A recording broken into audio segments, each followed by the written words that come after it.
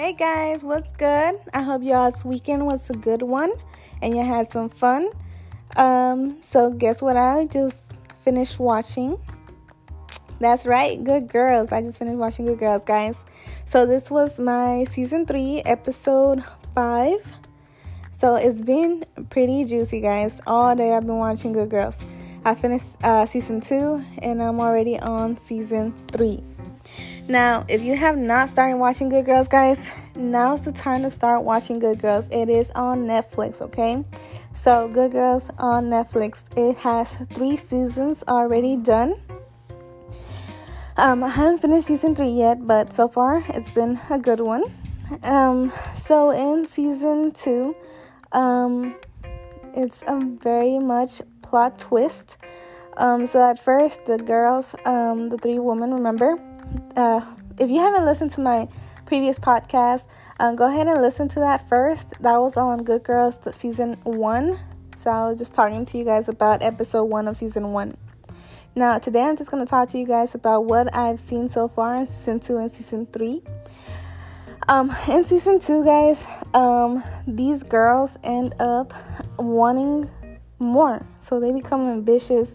They want to be like the top of the game, almost like Pablo Escobar or like El Chapo. Like they want to be the main ones. Mainly it's the woman with the red hair. Her name is Beth. Mainly her.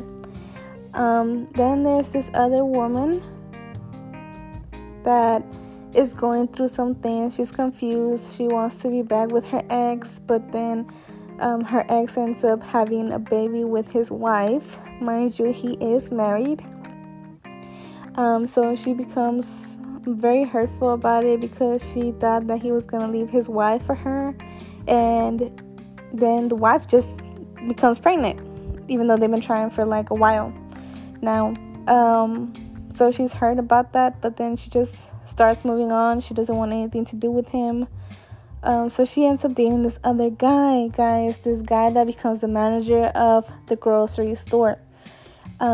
This manager ends up becoming the FBI. So he's actually undercover. And his mission was to get some information from her. And actually, they end up going to a bar and she ends up drinking with him and tells him about her past, that she has committed some robberies. And that she has some money that she washes, okay? Now, this term washes money is like you get fake money and then you like spend it, like if it was real money, and then you return the items that you spend that money on so you can actually get real money, real cash money. Okay, and then on season 3, the guy, the narco, the main one, actually ends up dying. And everything seems like it's going to be fine because there's no more main guy that's haunting them or threatening them to do more jobs. So then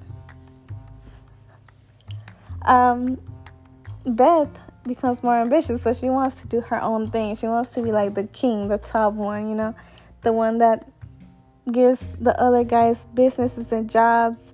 And she thinks she can do it all by herself without the guy with a tattoo on his neck.